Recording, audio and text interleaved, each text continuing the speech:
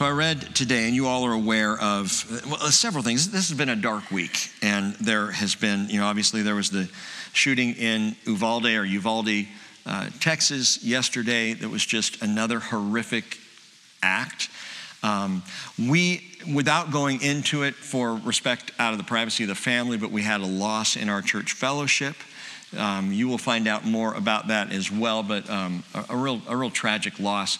And so for now, rather than kind of blurt it all out there, if you would just be in prayer, because the Father knows. And for the family's sake right now, I don't want to say any more than that.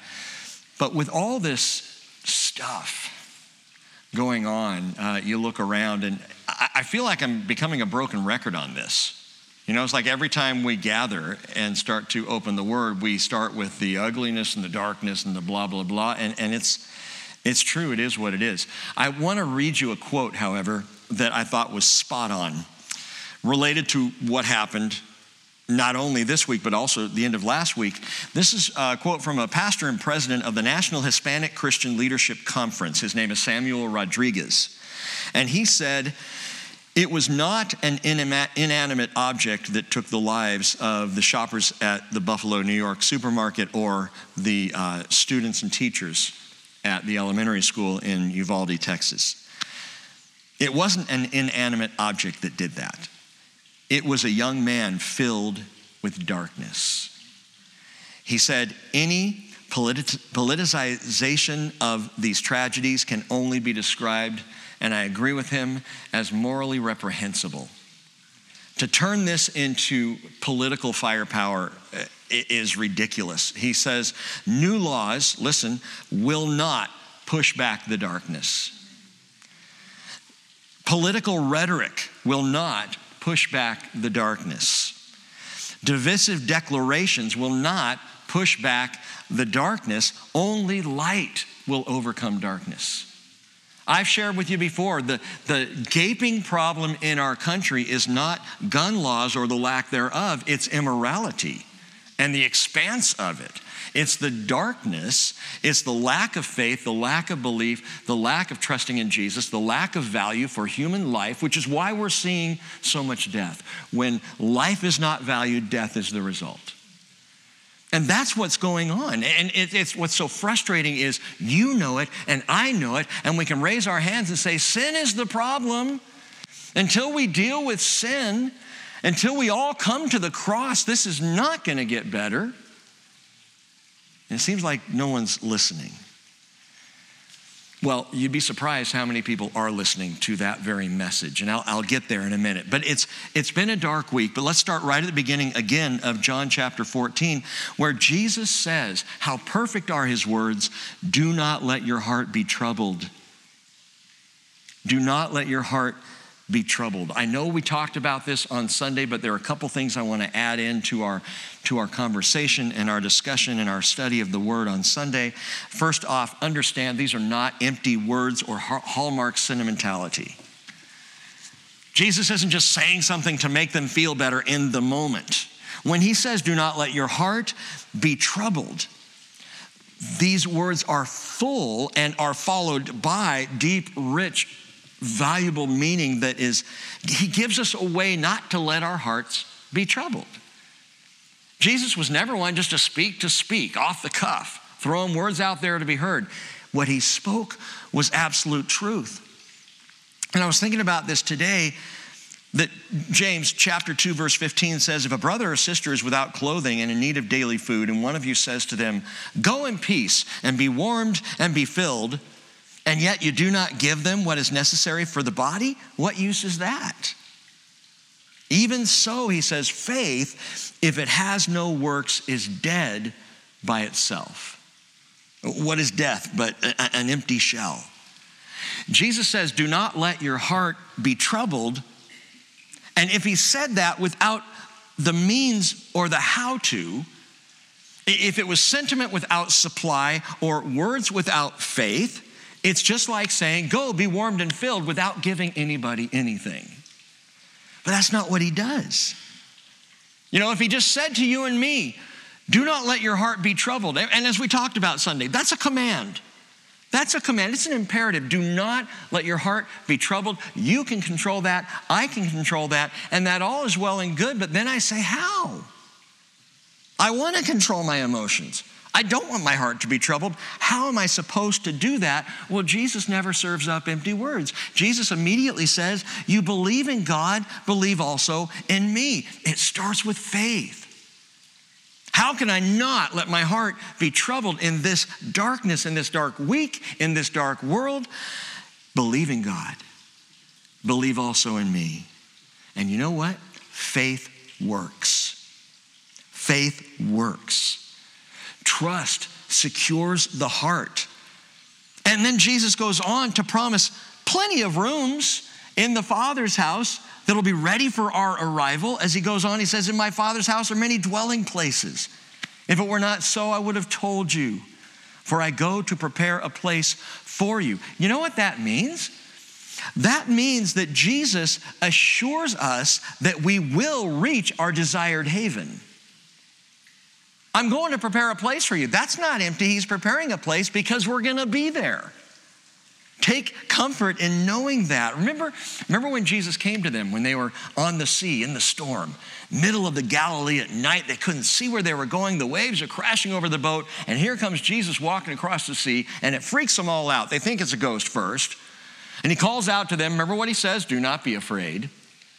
He ends up getting in the boat. And it says this in John 6:21, they were willing to receive him into the boat, and immediately the boat was at the land to which they were going. And when we looked at that in John chapter 6, I reminded you, immediately, that's like in the twinkling of an eye. The moment Jesus stepped in, he was received by faith into the boat. The moment he steps into the boat, they're at the shore. And that was a supernatural thing. It wasn't because they were floating or hovering close to the shore. No, they were in the middle of the sea. The Bible's clear about that. But when Jesus got on board, boom, they were there. And I really think, it's just my opinion, this is not based on anything other than what I think when I read the scriptures and by faith, I really believe that the moment we do arrive, it's going to be like we were never on rough seas. That the moment we're in the presence of Jesus, all of this stuff will just be gone. It'll just be gone. No one will even ask, wow, it was rough getting here, wasn't it? I don't think we'll even think about that. It'll be like it was over in a blip, in an instant, in the twinkling of an eye. Psalm 107 verse 29 says he caused the storm to be still. It's a prophetic psalm. So that the waves of the sea were hushed.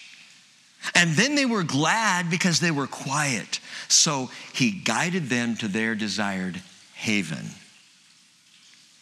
Listen to that again. He guided them to their desired haven. Why? Because they were glad and their hearts were quiet. That's how it reads. They were glad because they were quiet, so he guided them.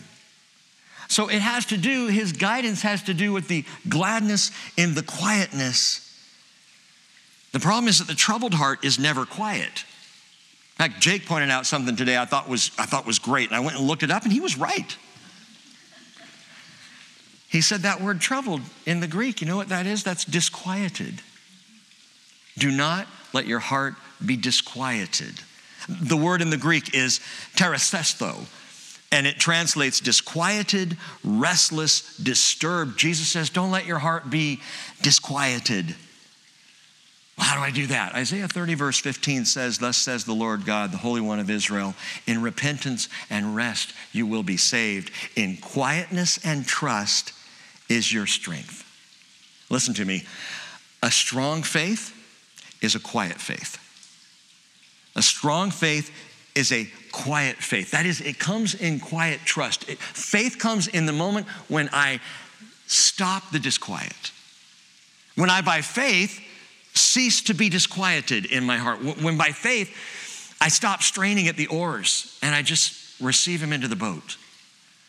And my heart is quiet. And in that quiet moment, he takes me to the shore. He leads me on through what would normally be more waves and more sea. He just gets me there, gets you there. How can I quietly trust in this disquieted, troubled world? Well, something else here. He's promised that he's going to come get us. Verse 3, if I go prepare a place for you, I will come again and receive you to myself, that where I am, there you may be also. I'm going to come get you. So you don't have to worry about that. We don't even have to think about the directions to the clouds or which cloud he's going to be on or what side of the planet that's going to be when it happens. We don't have to worry about that. He is going to come receive, the word receive, paralambano. I'm going to come receive you to myself.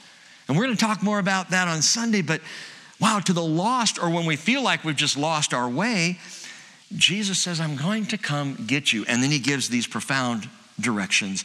And you know the way where I am going. And Thomas said to him, Lord, we do not know where you are going. How do we know the way? And Jesus said to him, I am the way and the truth and the life. No one comes to the Father but through me. And we could call this the Jesus path to peace. The Jesus path to peace. We take the path, not that he took, but that he is. We walk with him and by him and through him. We listen to him. He's the path of peace. He's the one who leads us through the troubles. Philippians 4:6, you've heard a million times, hear it again, be anxious for nothing. It's a repeat of Jesus saying, do not let your heart be troubled. Be anxious for nothing. How? In everything by prayer and supplication with thanksgiving, let your requests be made known to God. And the peace of God, which surpasses all comprehension, will guard your hearts and your minds. How? In Christ Jesus, the Jesus path, the path to peace. By the way, before we move on, notice one more thing here in these opening words of chapter 14. Jesus is speaking to a group, right? The 11 that are still around the table. Judas is out of there. The 11 around the table. He is talking to a group of guys. He should have said, do not let your hearts be troubled. But he said, do not let your heart be troubled. He speaks it in the singular. He shouldn't have.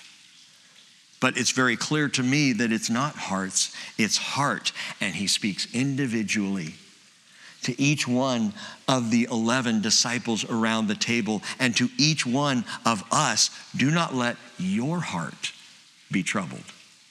It's not a collective command. It's a specific, personal, individual command. Do not let your heart be troubled. Well, verse 7 going on, he says, if you had known me, you would have known my Father also. From now on, you know him and have seen him. And it's another amazing divine declaration by Jesus. Just another in a series of them throughout the Gospel of John where Jesus claims to be, I am. And now you've seen the Father. You've seen him clearly. But listen, it's not just divine declaration. This is personal revelation. How so? Well, it's like Jesus saying, look, guys, you've seen the Father. You've seen him in me. Think about it.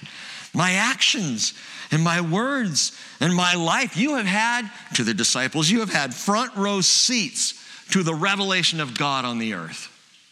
From now on, you have seen him. It's almost like he anticipates Philip's question. Philip hasn't even asked to see the Father yet, but Jesus has a sense that's coming. And so he jumps out ahead and he says, you've seen the Father in me. John's going to think about this for 50, 60 years. And he's going to come back and write in the first letter of John, chapter 1, verse 1, what was from the beginning, what we have heard, what we have seen with our eyes, what we have looked at and touched with our hands concerning the word of life, the Logos. And the life was manifested, and we have seen and testify and proclaim to you the eternal life, which was with the Father and was manifested, seen, experienced by us. What we have seen and heard, we proclaim to you also, so that you may too have fellowship with us.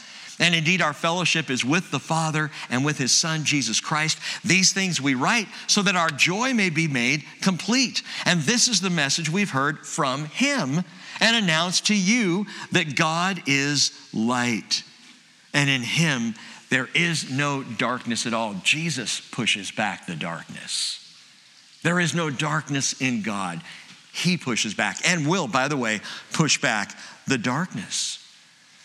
But John later on writes, he declares exactly what Jesus was getting at in the upper room. 3.5 years of life and ministry together, and they were right there with Jesus, watching Jesus, listening to Jesus, following Jesus, and he now begins to draw on all their memories to bring this great truth to bear. If you'd known me, you would have known my Father. From now on, you know him and have seen him, or as he earlier said in John 10, verse 30, I and the Father are one. I and the Father are one. You may recall he was nearly stoned for saying that. And the disciples were there, and they heard him say it then. And they had since then to continue to watch him and to see God in the flesh, God with us, the Word made flesh, dwelling among us. They were able to watch all of this. And so now in verse 7, Jesus is saying, do you get it? Do you understand now what you've seen in me? Why now? Why spring this on them now on this Thursday night, Jesus, right before you're about to die? Why not wait until after the resurrection? Okay, that'd be a good time to say, I'm God. I mean, the proof is in the life, right? He walks in the room, by the way, remember what I did, it's now. But he says it before the resurrection. Why? Because he's bringing something to bear. Jesus is processing something in all 11 of these guys, and you know what it is? It's faith. It's faith. Any one of the 11 in that moment had the opportunity, if they were paying attention, if they were willing to receive him into the boat that night, they had the opportunity to believe him. He's always given that opportunity. He's always putting that out there, the chance to come to faith. If you skip down to verse 29 of chapter 14, he says, now I have told you before it happens, so that when it happens, you may believe. He's birthing faith. They could have believed that night. They didn't, but they would. They would when it happened. After it happened, they would then be able to piece it together and understand it and clarify that Jesus and the Father, wow, they really are one. So before the resurrection, Jesus was laying building blocks. He was preparing their faith. And this is what he's doing, by the way, in your life and mine right now. This is what he has been doing in however many years you've been on this planet. He has been building up your most holy faith, as Jude writes. He's been giving me the building blocks to have faith in him. And I'll tell you what, my faith is far greater now than it was 10 years ago, but it's not there yet. I am still faithless. I still have questions. I still have, those troubled times. But the building blocks are being set into place, and Jesus is working on our faith. Every Christmas, I listen to this song. At first, I didn't like that it was on the CD because, again, it was an old hymn. And I was kind of tired of the old hymns. I'm like, why would you put an old hymn on a Christmas CD? I'm talking about Merry Christmas Bing, the Bing Crosby CD. This is a staple in my household at Christmas time. And the song is Faith of Our Fathers. And it even sounds like an old hymn. Faith of our, the way they do it and everything. I used to not like it at all. Now I can't wait till it comes on. I love the song. And I love any song. In fact, when we sing, is it Hymn of Heaven? There's a line in it that talks about we're going to be with the heroes of the faith. And every time I sing that line, I think, wow, can you imagine worshiping next to Paul, worshiping there, and there's Spurgeon right over there, I can say, hey, CH, I was a preacher too, yeah. If I'd come first, you would have read my stuff, yeah. The heroes of the faith, and you look at, and you know what, though? It's not faith of the fathers, faith of our fathers, it's faith in the Father. And that's what we need, and that's what we are called to more than anything else. And that's what Jesus is doing. He is building up holy faith in the Father. But Philip says to him, verse 8, Lord, show us the Father, and it is enough for us. Just show us. And Philip, like Thomas before him, asks a question that I'm sure everyone else is thinking. Oh, I'm so glad Philip asked so that I don't look like an idiot, Show us the Father, and it's enough. That's all we need to see. And Jesus said to him, verse 9, have I been so long with you, and you have not come to know me, Philip? He who has seen me has seen the Father. How can you say, show us the Father? Does it get any clearer than that? Does he need to restate that for us so that we understand a little better? Or is that a little too allegorical or metaphorical for you or for me? Come on, Philip, how long have I been with you? If you've seen me, you've seen the Father. And he goes on in verse 10 to say, do you not believe that I am in the Father and the Father is in me? This is how it works. It's not sentimentality. This is absolute, clear, unobstructed truth. The only thing that obstructs it is our brains. When we think, we got to figure this one out and ponder this a little more. You don't have to ponder anything. It's straightforward and simple. I and the Father are one. If you've seen me, you've seen the Father. And he continues, the words that I say to you, I do not speak on my own initiative, but the Father abiding in me does his works. Believe me that I am in the Father and the Father is in me. Otherwise, believe because of the works themselves. And he ties in those two corroborating, compelling witnesses of God in Christ, in him, the words and the works. The words and the works. The words which Jesus speaks and has spoken, the words that declare the Father's heart, and then the works which substantiate the words. So get that. The words declare the Father's heart, the intentions of God, the will and purposes of God. That's the words. The words and the works then that Jesus did, these are all works of God. These substantiate the words that he spoke. I and the Lord are one. I and the Father are one. Back in John chapter 10, verse 37, Jesus said, if I do not do the works of my Father, don't believe me. But if I do them, though you do not believe me, believe the works, so that you may know and understand that the Father is in me and I in the Father. Look at what I've done. I think we got 2,000 years of religion that messes us up with stuff like that. He just did it, and he said it, and there was no messing around with it. By the way, the word and the works, you know what we call that? Integrity. That's integrity. When words and works go hand in hand. When what I say and what I do are in agreement. That's tough. Especially tough when I sit up here every Sunday and Wednesday and I got to say words and I got to go home and try and live them. Or if I'm not going to live them, make sure nobody sees me.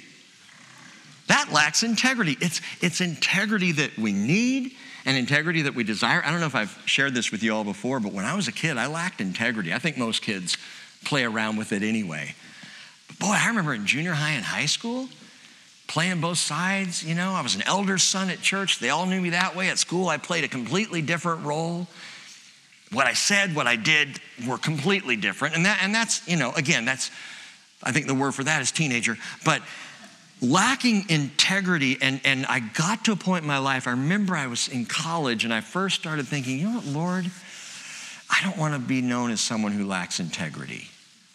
I want to have integrity. I want to do what I say and I want to say what I do, and I want the two to be harmonious. Listen, Jesus spoke and acted not just in perfect harmony with himself, but in perfect harmony with the Father, which is something none of us do. None of us are capable of that kind of perfect, absolute agreement, as in, again, I and the Father are one. Which is to say, Jesus couldn't say anything that the Father wouldn't say. Couldn't do anything that the Father wouldn't do because of the oneness of the complete harmony of Son and Father. And this is not modalism. I think I mentioned that to you when we started, John. Modalism is that idea that Jesus and Father and Spirit are actually just all one and there is no distinction.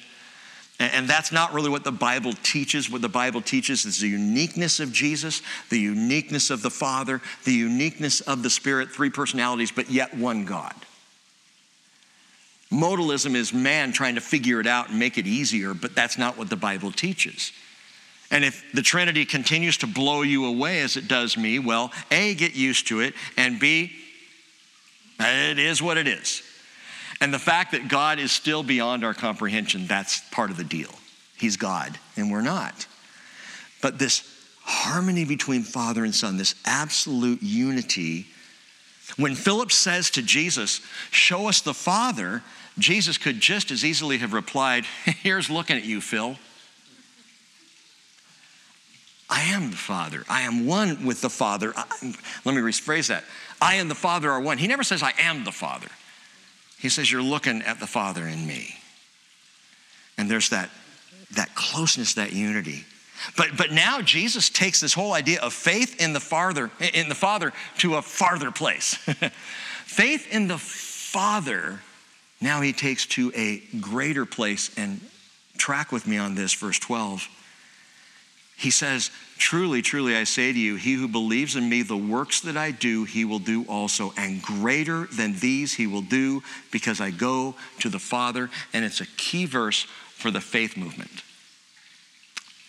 It's a key verse for prosperity gospel. It's a key verse for those who would speak of the, I don't know if I could call it like the power movement, that we should be doing greater works than Jesus did. So let's look at the works of Jesus and those we should be performing and doing and experiencing.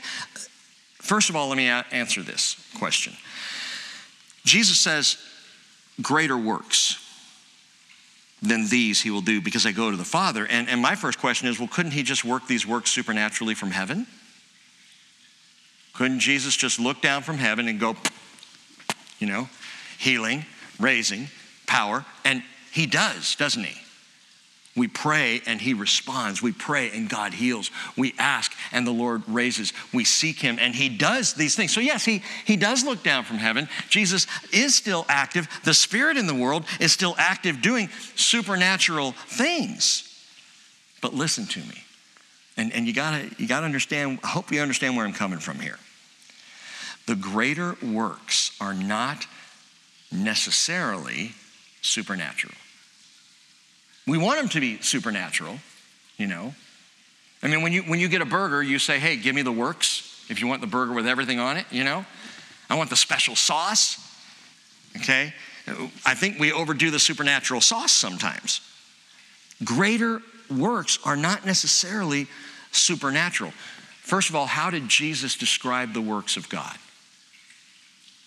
John 6:29, this is the work of God, that you believe in him whom he has sent. Now, on the one hand, belief, faith is supernatural because God gives it to you. He pours in faith. There's an open heart. There's that moment where you say, Lord, if you're there, and boom, he's going to give you faith. And faith is given by God and is from God and works in us from faith to faith. So there is a supernatural element to faith, but it's also very simple. It's believing. And doing the works, and stay with me, doing the works that Jesus did begins with faith. Plain and simple. Not, you have more faith, therefore you can do more powerful things than I can do. Not, you are a more faithful person, which is seen in the gifts that you present, and that guy's less. We end up making spiritual gifts a measure of righteousness, and that is so unbiblical. That is just not the Lord. He doesn't say if you're gifted with this gift, you're greater. In fact, I think what we already talked about the greatness with the apostles and what he said greatness really was found in, it's being in the lowest of the low servants. But in seeking to understand these things, doing the works that Jesus did and greater than these begins with faith, but for faith to live, it must be an active faith. And notice that the word he uses is works. You're going to do greater things than these. Greater, the works that I do, you're going to do. And you're going to do greater works. The word works is ergon, and it means deeds, doings, or labor. So let's get right down to it. What did Jesus do? Well, he walked on the water. Yes, and he washed their feet. But Jesus gave sight to the blind. Yes, he did. And he sought out a Samaritan woman and gave her hope. Jesus raised the dead. Yes, and he redeemed the lost by dying on a cross. What were the works of Jesus? In fact, what are the greater works? I think we can define it with one word: the greater works. It's always the work of love. It's always the work of love, the greatest work. Well, listen to this. 1 Corinthians chapter 12. If you've got your Bible open and you want to flip over there quickly, 1 Corinthians chapter 12 at the very end of the chapter, and then flowing into chapter 13. I'm going to start reading, so if you're going there, just get there quickly and follow along. 1 Corinthians 12, verse 31, where Paul, after discussing the spiritual gifts and the clear and obvious power, which, by the way, without saying much more about this, 1 Corinthians chapter 12 is still in play. There's nothing biblically that says the gifts of the Spirit ceased. So I believe this is still in play, what Paul discusses here, what he shares in Romans 12 and Ephesians 4 and other places. But then he says, earnestly desire the greater gifts. And I will show you a still more excellent way, greater even than the greater gifts. If I speak with the tongues of men and of angels, but do not have love, I become a noisy gong or a clanging cymbal. If I have the gifts or the gift of prophecy and know all mysteries and have all knowledge, and if I have all faith so as to remove mountains, but I do not have love, I'm nothing. And if I give all my possessions to feed the poor, and I surrender my body to be burned, but I do not have love, it profits me nothing. By the way, why would you do any of those things without love? Speak in the tongues of men and angels, or use the gift of prophecy in all mysteries, and move with all faith, move mountains, and give my possessions to feed the poor, and surrender my body to be burned. Why would you do all those things without love? And the word for that is pride. Because it feels good. It makes me look good. And it has happened and happens often that people given great gifts by the Lord misuse them because they feel so good for me. And the gifts were never intended for me. My gifts are intended for you. Your gifts are intended for me. Our gifts are intended as witnesses in the world and ministry in the fellowship. It's not about how it makes me feel or what I get out of it. That's doing it without love. And he goes on and says, love is patient. Love is kind and is not jealous. Love does not brag and is not arrogant. Does not act unbecomingly. It does not seek its own. It is not provoked, does not take into account a wrong suffered. Does not rejoice in unrighteousness, but rejoices with the truth. Love bears all things, believes all things, hopes all things, endures all things. Love never fails. If there are gifts of prophecy, guess what? They'll be done away with. You know why? Unnecessary. When we're with Jesus, we're not going to need prophecy. We're with Jesus. What do we need to know about? He's right there. And we're with him, and we're headed into eternity. It's going to be completely unnecessary. He says that if there are tongues, they will cease. If there is knowledge, it will be done away. Now, that doesn't mean we're going to be blithering idiots. It just means we're not going to need to learn more because everything we need is right there in Jesus. For we know in part, we prophesy in part, but when the perfect comes, the partial will be done away. You know what the partial is? It's all the spiritual gifts. That's partial. That's not the pure end. That's not the perfect resolution. That's not the end result of our sanctification. It's partial. When I was a child, I used to speak like a child, think like a child, reason like a child. When I became a man, I did away with childish things. Did Paul just call the spiritual gifts childish? For now we see in a mirror dimly, then face to face. Now I know in part, then I will know fully, just as I have also been fully known. But now faith, hope, and love abide, these three. Remember that for a few minutes from now. Faith, hope, and love abide, these three. But the greatest of these is love. Listen, natural or supernatural, the works of love are always the greater works. That's what we've been called to engage in, the works of love. Now, one last thing about the supernatural, we desire often, and some more than others, we desire to see and experience the supernatural. Right? I've heard people pray for that. I just want to see more resurrections, and I want to see more healings, and I want to see this, that, or the other. You know why we desire that at all? It's because we were made for heaven. Let me say that one more time. We desire to experience supernatural things because we were made for heaven. not for here. You know how that plays out? It's Moses, who saw things that you and I have never seen. Go back and read again the Exodus story. Look at what Moses saw with his eyes and experienced firsthand with God and how it changed him, even physically. He saw all these fantastic, remarkable, amazing things, and yet up on the mountain, what did he say? Exodus 33:18, I pray you, show me your glory. You just walked through the sea, bro. Show me your glory? You know why? Because the supernatural is never satisfactory. It's great in the moment. It's never enough. You always want more. I see this, I want to see that. I see that, I want to see the other. I want to go further and further in. I want to see God do the miraculous again and again, but it's never enough. Philip watched Jesus do all kinds of supernatural, amazing, miraculous things, and yet he has the gall to say, Lord, show us the Father. What have you spent 3.5 years seeing? And I'm not picking on Moses or Philip. The point is, both of these two men, they didn't lack faith. They longed for heaven. They wanted to be in, they wanted what we will have in heaven. But mark this, we'll never get enough supernatural to satisfy us here on earth, ever. We will always want more. We will not be fully satisfied until we're settled into our rooms in the Father's house.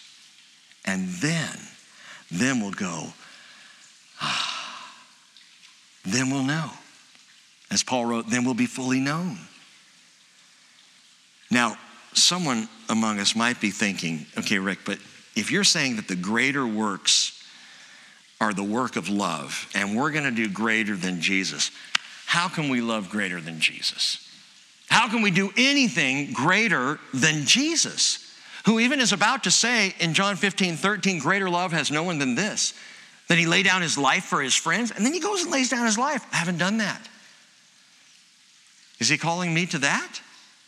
Because I'll tell you what, me laying my life down for anyone isn't going to do anyone any good. I'm not saying I'm unwilling, I'm just saying it's kind of a waste. Greater love has no one, so I can't outlove Jesus. I can't do greater than Jesus. Listen to me, the greater things promised here is both quantitative and qualitative.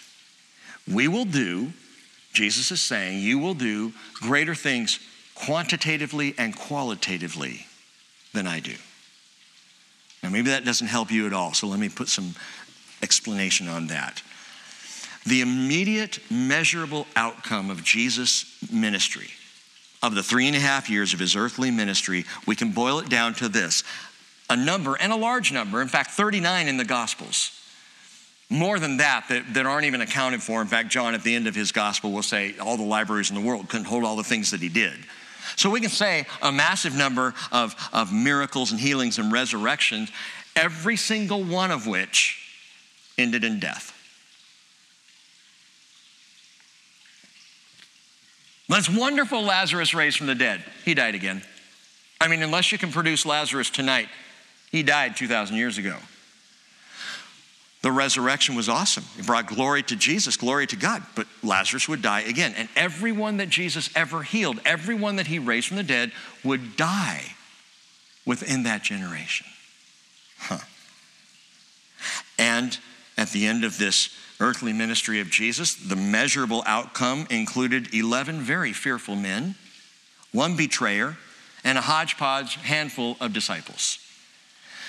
But in Jesus' ministry, something was going on. We talked about this earlier today. Something was going on in Jesus' ministry that no one could see. There was something being seeded into the world and into their lives that was unseen. He left, and quantitatively, I always mess up those two. Quantitatively, numerically, we could say, Jesus left the earth, and numerically within 10 days, 3,000 people were saved. They did greater than Jesus did in those terms. You understand me? Quantitatively, Jesus didn't see 3,000 saved in his ministry. Peter and the apostles saw 3,000 saved in their ministry, which was obviously an extension of Jesus. Don't misunderstand me. But when he says you're going to do greater things, Quantitatively, 3,000 were saved in Acts 2:41. That grew to 5,000 by Acts chapter 4, verse 4. And then in Acts chapter 6, verse 7, it says, the word of God kept on spreading, and the number of the disciples continued to increase greatly in Jerusalem, and a great many of the priests were becoming obedient to the faith. This massive movement. And by the way, in Acts chapter 6, they weren't even out of Jerusalem yet. They're still in the city. And this massive wave of salvation is taking place after Jesus left. So quantitatively, they were already doing greater things than was seen in Jesus' ministry of 3.5 years. Ultimately, multitudes are going to join together and worship Jesus around the throne eternally. That's just one example of quantitative greatness, greater than what you see in the 3.5 years of Jesus' ministry. He says you're going to do greater things than these qualitatively as well. Now, how's that possible? The spread of faith, hope, and love, even in the darkness of this world, has been and will be immeasurable. And I want to say this as a moment of hope here. Faith, hope, and love, this has been the basis of followers' lives for 2,000 years. This is at the heart of our functioning. We function by faith and hope and love, and it is characteristically different than anything else in the world. This is the measure of the follower's life. So no matter how dark it gets, the world is still filled with followers of Jesus who qualitatively are filled with faith and hope and love. How can you say it's greater than Jesus? It's not greater than Jesus, but it's greater things than he did at that time in that limited amount of time. It was greater, spread out everywhere.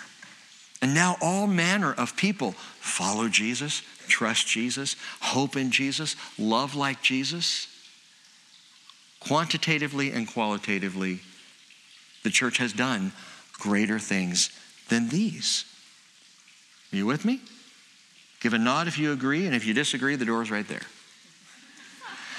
Verse 13, whatever you ask, he says, in my name, that I will do, so that the Father may be glorified in the Son. If you ask me anything in my name, I will do it. If you love me, you'll keep my commandments. Now, listen, with this, he's not giving us a religious valediction, which is, I looked it up because I was trying to figure out, what do you call the closing part of a letter? You know, your closing statement, closing farewell, if you will. And it's actually called a valediction. I didn't know that. When we say in Jesus' name, it was never meant, when he says, whatever you ask me in my name, and now we say in Jesus' name constantly after every prayer, it was never meant to be sincerely yours, best regards, hugs and kisses, amen. When we say in Jesus' name, it's not the closure of a letter or a prayer. It's so much more. So when he says, ask anything in my name, okay, understand that the name is the nature. In Hebrew thought, that makes perfect sense. Biblically, the name is the nature, it's the character, and we can look back. This is why we always pay attention to names as we're studying the Bible, because the name says something about the person and speaks to their nature and their quality and their Jacob, heel catcher. You know, it said something about him, coming out of the womb, grabbing on to Esau's heel, wanting to be first, and ultimately he usurped him and became first. Heel catcher. The name is the nature. And to ask or pray in Jesus' name means that we pray in submission to his will, to his nature, to his desire, his purposes. That's, ask me anything in my name. You come to God the Father in the name of Jesus. You're coming in alignment with him. John said in 1 John 5:14, this is the confidence which we have before him, that if we ask anything according to his will, he hears us. And we know that he hears us in whatever we ask, and we know that we have the requests which we have asked from him. Look at chapter 15, verse 7. Jesus repeats this. He says, if you abide in me and my words abide in you, ask whatever you wish, and it will be done for you. Or in chapter 16, over in verse 24. Until now, he says, you've asked for nothing in my name. Ask, and you will receive, so that your joy may be made full. And what Jesus is getting at here, again, it's not a postscript. It's asking in alignment. Asking in alignment. And it's also not something I try to generate every time I pray. Think about it this way. Do you align your tires every time you get in the car to drive somewhere? I mean, not unless you're Les Schwab. Les Dams doesn't even do that. You don't align the tires and then go for a drive. No, the tires are already aligned. From time to time, they need realignment. But this is what I'm getting at. The Bible says, delight yourself in the Lord, and he will give you the desires of your heart. Psalm 37, verse 4. Delight yourself in the Lord, and he will give you the desires of your heart. Why? Because if you delight yourself in the Lord, your heart is already aligned with him. And you are already asking in his name. You are seeking what his name desires. You're seeking what is of the character of Christ in alignment with him. Good alignment will last. But even what you're doing tonight, this is about alignment. This is about getting our hearts in line with him, walking with him, understanding him, hearing him, trusting him. That's aligning your heart. So you don't have to worry about it. Get behind the wheel and drive. And asking in Jesus' name is just saying, Jesus, I want whatever you want. And by the way, that's why in the context of what he just said, if you ask me anything in my name, I will do it. He immediately follows that with verse 15, if you love me, you will keep my commandments. Because the asking is in the love and commandments of Jesus. I'm asking in alignment, and the heart that's aligned with Jesus is going to be obedient to Jesus. 1 John chapter 5, verse 2, John says, by this we know that we love the children of God, when we love God and observe his commandments. For this is the love of God, that we keep his commandments, and his commandments are not burdensome. Jesus makes it very clear. I remember I memorized this verse. It was one of the first verses I memorized when I became a Christian. When I had officially 10 years old, gave my life to Jesus. I was baptized. They gave me a little book that said, now that I'm a Christian. And I read that little book, you know. The big book kind of scared me still. But in that little book, there were different verses to memorize. And I remember, I memorized John 14, 15. If you love me, you will keep my commandments. John 14, 15. If you love me, you will keep my commandments. And I would repeat that to myself, and I'd walk around the house, and I'd sit down at the dinner table. Rick, are you ready to eat dinner? Yes, if you love me, you will keep my commandments. You know, I was just kind of hooked on that, a little obsessive compulsive. John 14, 15. And for years of my life, I thought I have to prove that I love him by keeping his commandments. And that is not what Jesus said. When he says, if you love me, you'll keep my commandments. He makes it clear, to love him is to obey him.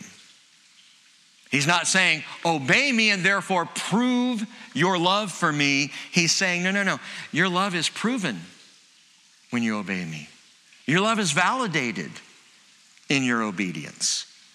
That the proof of the love is in the obedience, but you don't obey to prove the love. Do you understand what I'm saying? I love him, and because I love him, of course I'm going to obey.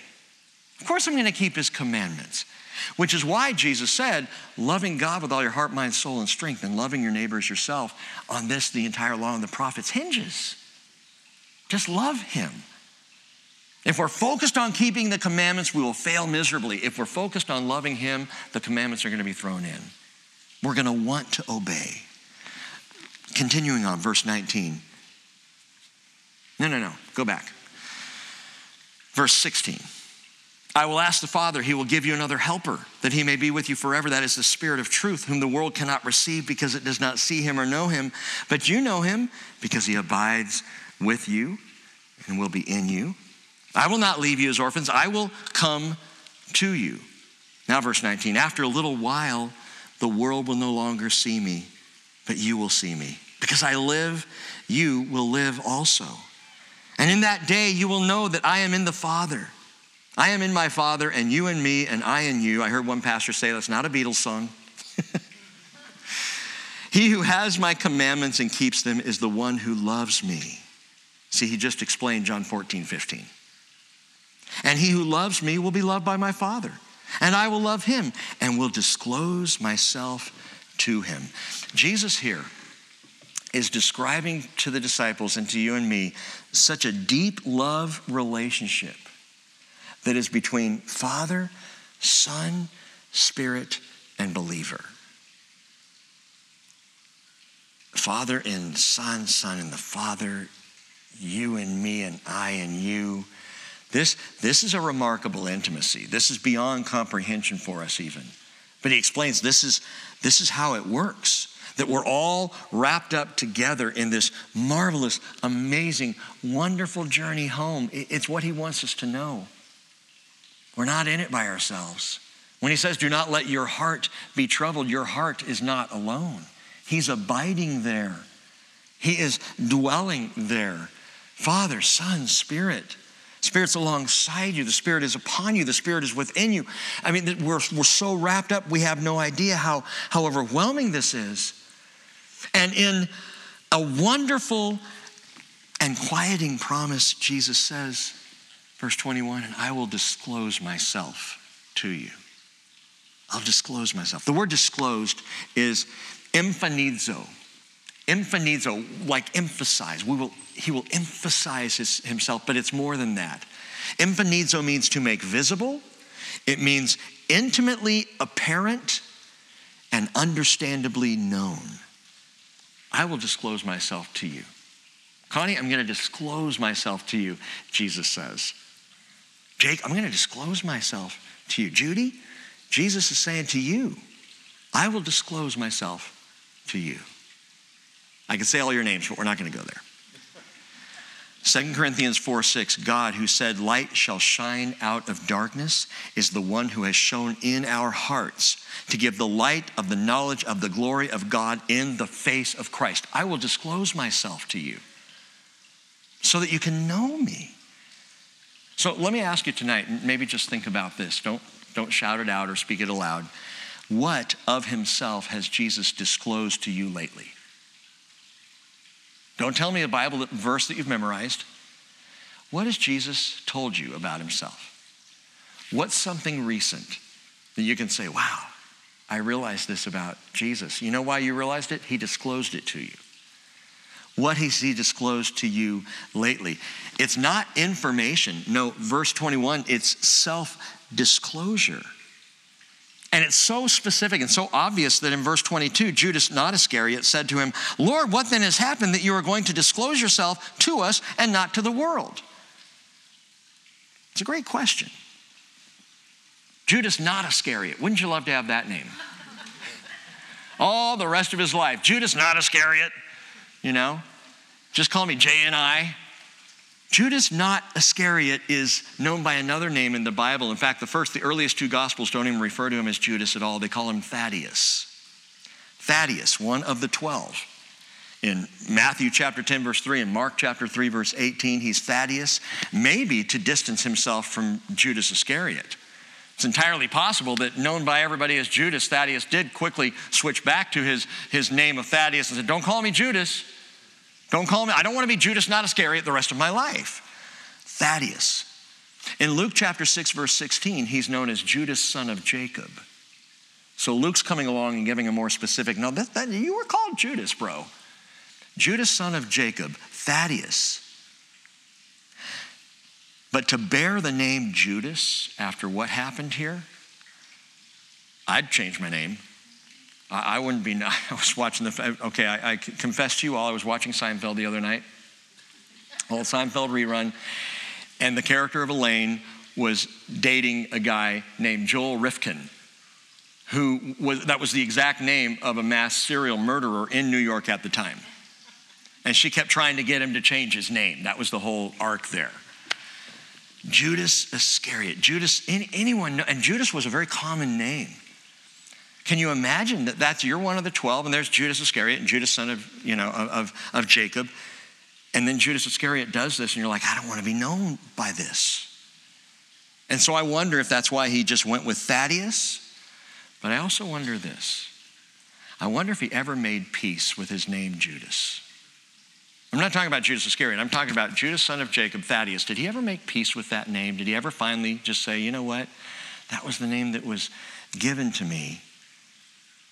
And the reason I ask the question is, Is your name connected to bad things? Is there stuff in your past? People who have heard your name, call your name, know your name, immediately connect your name to the things that you used to do? Is it a troubled and sinful past that has your name on it? And the question then that follows is, have you made peace with that? Well, how can I make peace with that? There's only one way to do it. Bear the name of Jesus. If you bear the name of Jesus, your name, now you're going to get a new name. Revelation tells us that in the letters to the churches. I'm going to give you a new name. I can't wait to hear what my name is. It's going to be something awesome. You know, right now, Chris's name for himself, he's in soccer, and he wants on the back of his journey, he wants Mr. Cool Jr., which I think is great. That makes me Mr. Cool, right? What's my name going to be? I don't know, but I'll tell you what, right now, tonight, I can tell you, he has redeemed my name. That everything I ever did that was sinful or wrong, or that I was known for doing that was sinful or wrong, and by the way, yes, I gave my life to Jesus at 10, but I was known for doing some sinfully bad things way after that. But all of that, my name has been redeemed. I have the same name, but it's a name that I can claim because I bear the name of Jesus. I'm a Christian. It was in Antioch that the disciples were first called Christian, Acts 11:26. He redeems our names. So, Judas, not Iscariot, he in essence comes along now and he asks this question. He says, Lord, what then has happened that you're going to disclose yourself to us and not to the world? Well, I don't understand about this self-disclosure and why all of a sudden. What's he asking here? He's saying, why are you going to be seen by us and not the world? Judas, not Iscariot, is still thinking kingdom now. He's still thinking the whole thing is supposed to lead up to you known all over the world as the king. So what's happened that now we're going to know, but no one else is going to know you? This doesn't make sense. He's confused by it. He's not understanding it. Shouldn't the world know that you're the king? Why the sudden secrecy? Now, Judas, not Iscariot, could have thought back to what Jesus commanded them in Matthew chapter 10, verse 27, when he said, what I tell you in the darkness, speak in the light. What you hear whispered in your ear, proclaim upon the housetops. See, the problem which Thaddeus, Judas, not Iscariot, has that has him apparently confused is the whispers in the dark. What's happened that you're going to disclose to us, that we're going to hear the whispers in the dark? What has changed? What is it that sets off this different kind of self-disclosure than they had known for 3.5 years? And I'll tell you, it's the same exact thing that sets off the greater works that they will do. Look back at verse 12. Truly, truly, I say to you, he who believes in me, the works that I do, he will do also. And greater than these he will do because I go to the Father. And that's the key. That's the key to this is what I call the pivotal point. Because I go to the Father. 6 to 7 times in this upper room discourse, Jesus will speak of his going to the Father. I'm going to the Father. And both the greater things that his followers, all of his followers would do, and this intimate self-disclosure that he will only give to his followers, these two things were triggered by his departure. You know what that means right now? It means that greater things than these you will do because he's gone to the Father. And this self-disclosure, he will disclose himself to you, is promised to you and to me now because he has gone to the Father. He said in Luke 24:49, behold, I am sending forth the promise of the Father upon you. But you are to stay in the city until you are clothed with power, dunamis, power from on high. Acts chapter 1, verse 8, Jesus says, you will receive power when the Holy Spirit has come upon you, and you shall be my witnesses both in Jerusalem and in all Judea and Samaria, even to the remotest part of the earth. But that power wasn't for parlor tricks or thrills. That power, look at it this way. In just the first 30 years of the church, in the first 30 years of Christianity, literally more than 1 million people came to faith in Jesus. In 30 years. That's huge. All the way down into Africa and across Greece to Rome, and it reached to Europe and beyond. People were giving their lives to Jesus. And that has continued unabated for 2,000 years. Greater things? 2,000 years of faith, hope, and love. 2,000 years of self-disclosure to his followers that is borne out in our love and our doing in the world. The greater things than these. Did you know that to this day, 2022, in sub-Saharan Africa, 20,000 new believers are coming to Christ every day. Every day. 20,000, those statistics are correct. Right now in Asia and Africa, it is moving faster than anywhere else in the world. Christianity, the move of Jesus. By 2050, and I can't even imagine we'll be here by 2050, but for the sake of, statistics, it is estimated by 2050 that 50.4% of the entire Christian population in the world will be in post or non-Christian countries. Now on the one side you might go, oh, the darkness. But on the other side I go, you just can't stop it.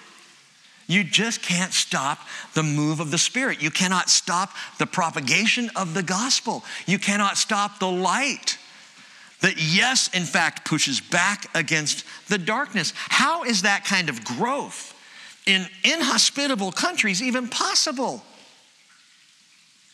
It's been that way since day one. And here's how it's possible. Look at verse 16 one more time. I will ask the Father, and he will give you another helper, that he may be with you forever, the Spirit of truth, whom the world cannot receive, because it does not see him or know him, but you know him because he abides with you and will be in you. And through the Spirit, Jesus discloses himself to his followers. Down in verse 25, these things I've spoken to you while abiding with you, but the Helper, the Holy Spirit, whom the Father will send in my name, he'll teach you all things and bring to your remembrance all that I have said to you. And then Jesus says, peace I leave with you. But skip over to chapter 15, verse 26. John 15, 26. He says, when the Helper comes, whom I will send to you from the Father, the Spirit of truth, who proceeds from the Father, he will testify about me. And you will testify also, because you have been with me from the beginning. Look at chapter 16, verse 7. I tell you the truth, it's to your advantage that I go away. For if I do not go away, the Helper will not come to you. But if I go, I will send him to you. The trigger, his departure. His departure is the trigger of the greater things. It's the trigger of the self-disclosure. It's the trigger of the Holy Spirit coming. He says, and he, verse 8 of chapter 16, when he comes, will convict the world concerning sin and righteousness and judgment. Concerning sin, because they do not believe in me. And concerning righteousness, because I go to the Father, he says again, and you no longer see me. And concerning judgment, because the ruler of this world has been judged. I have many more things to say to you, but you cannot bear them now. But when he, the Spirit of truth, comes, he will guide you into all the truth. For he will not speak on his own initiative. Whatever he hears, he will speak. And he will disclose to you what is to come. And he will glorify me, for he will take of mine and will disclose to you all the things the Father has are mine. Therefore I said he takes of mine and will disclose it to you. The Helper. The Holy Spirit. Helper is Parakletos, comforter, counselor, advocate, encourager. And I just blaze through those passages because, just so you know ahead of time, Lord willing, we're going to take 4 Sundays and we're going to go through each one. And we're going to pause and consider the work of the Helper, the Parakletos. I'm calling it Paraclete Promises, and we're going to do 4 Sundays on them. But for now, I want you to remember one thing tonight, and we're going to stop. One thing. The context of everything that we have talked about and everything that Jesus has said thus far, it's about following him in quiet trust. It follows and it balances around the phrase, do not let your heart be troubled. And this is how. This is how we do it. This is how we live this untroubled life. That's the context. And the only way I know to actually do that, to not let my heart be troubled, is to keep coming back to him. I spoke of alignment, to keep coming back for that realignment, to keep praying, to keep in his word, to keep surrounded by other followers and other believers, to stay with it. Because as I said of the supernatural things, hey, you will not arrive at perfect peace, shalom, shalom, in this life. You're not going to arrive there. We're going to be at peace. We're going to know quiet trust. We're going to have confidence in Jesus, but not to the level we will when we get to our rooms. Until then, as our rooms are being prepared, we press on. We continue on. We keep coming to Jesus again and again, and it doesn't matter if you're 17, 47, 57, or 89. You keep coming to Jesus over and over. You listen to Jesus. You put quiet trust in Jesus, and you do not let your heart be troubled because you believe in God. You believe also in me, and Jesus says, and I'll get you home. I'll get you home. Father, so much to think about tonight and so much in your word. It's just profound to me. It excites me to be reminded yet again tonight of your self-disclosure. To be reminded yet again tonight that we can do greater things. We can love, we can propagate love around the world in a way that you couldn't do limited by one body in one place. That we are part of this remarkable, wonderful thing. In fact, Lord, we talked about heroes of the faith earlier. We get to be heroes of the faith. Because heroes of the faith are just people who give their lives to you. And so I thank you so much that you loved us to include us and involve us. And I pray, Father, now for our fellowship to have perseverance, not troubled hearts, but quiet and trusting hearts, believing in you to do everything that you said you'd do, and ultimately to get us home. We love you, Lord. We thank you for your word to us tonight. In Jesus' name, amen.